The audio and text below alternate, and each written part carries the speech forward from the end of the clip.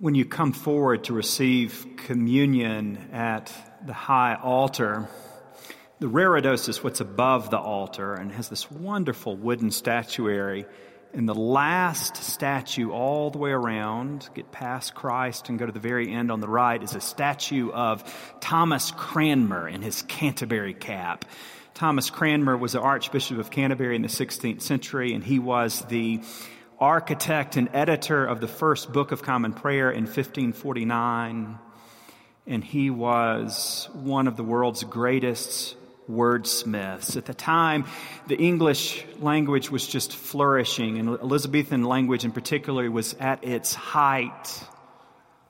And that's why the Book of Common Prayer sounds so beautiful. And Thomas Cranmer edited a lot of things, translated things from Latin into English, and he wrote a few things. And our opening collect of the day was one of his originals that he wrote. And it's a perfect description of the Episcopal Anglican approach to prayer. He writes that as we read the Scriptures, so may we in such wise read, mark, learn, and last but not least, inwardly digest them. That's beautiful. And it's a perfect description of what we as Episcopalians are trying to do as we pray these Scriptures, which we believe are divinely inspired. Not infallible, but divinely inspired.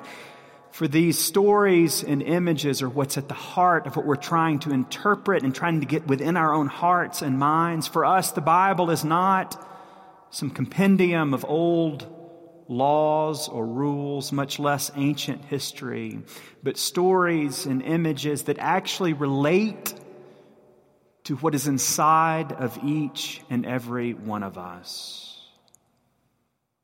There's a lot this morning to inwardly digest. 3 of our 4 readings concern the mystery of time, that intersection between eternity and chronology. The 4th reading, the gospel reading, the parable, God only knows what that one's about. So let's look elsewhere. From Psalm 90, for 1,000 years in your sight are like yesterday when it is past, and like a watch in the night. You sweep us away like a dream, and we fade away suddenly like the grass.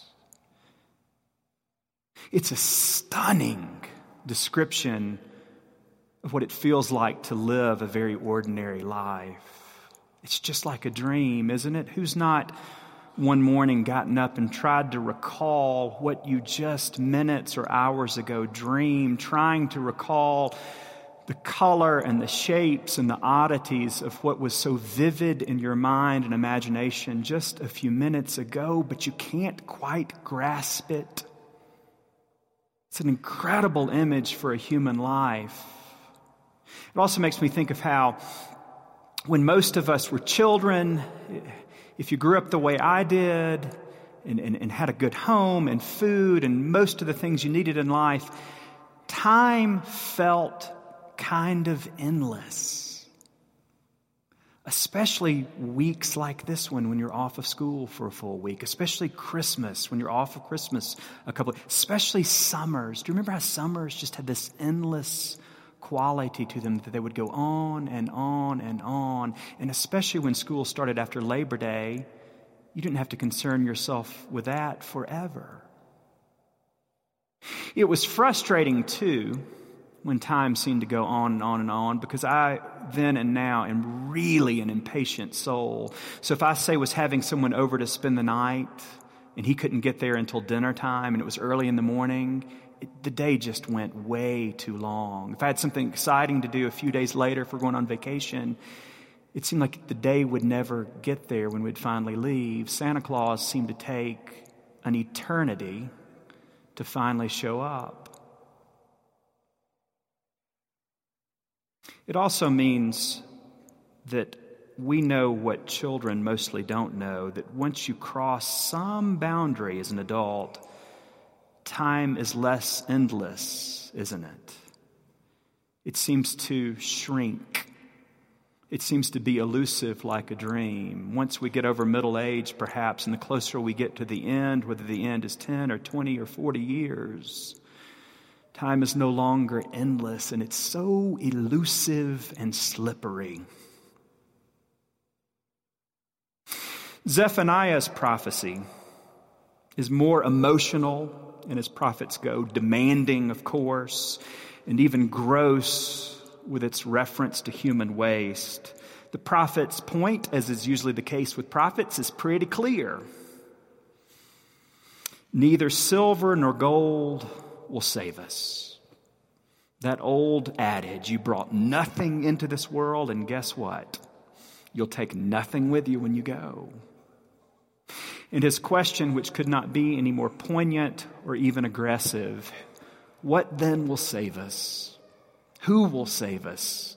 If it's not our money, if it's not our resources, if it's not our success, if it's not all of our efforts and all of our power and all of the things we pour so much of the fiber of our heart and mind and body into, if that doesn't save us, what will? Thessalonians is the most comforting because it tries to answer that very question. Who can save us? God, of course. For God has destined us not for wrath, but for salvation through our Lord Jesus Christ, who died for us, so that whether awake or asleep, we may live with Christ. In other words, eternity intersects with chronology in Christ. And we, and this is the mind-blowing part of it, in order to relate to Christ, all we have to do is live very human lives.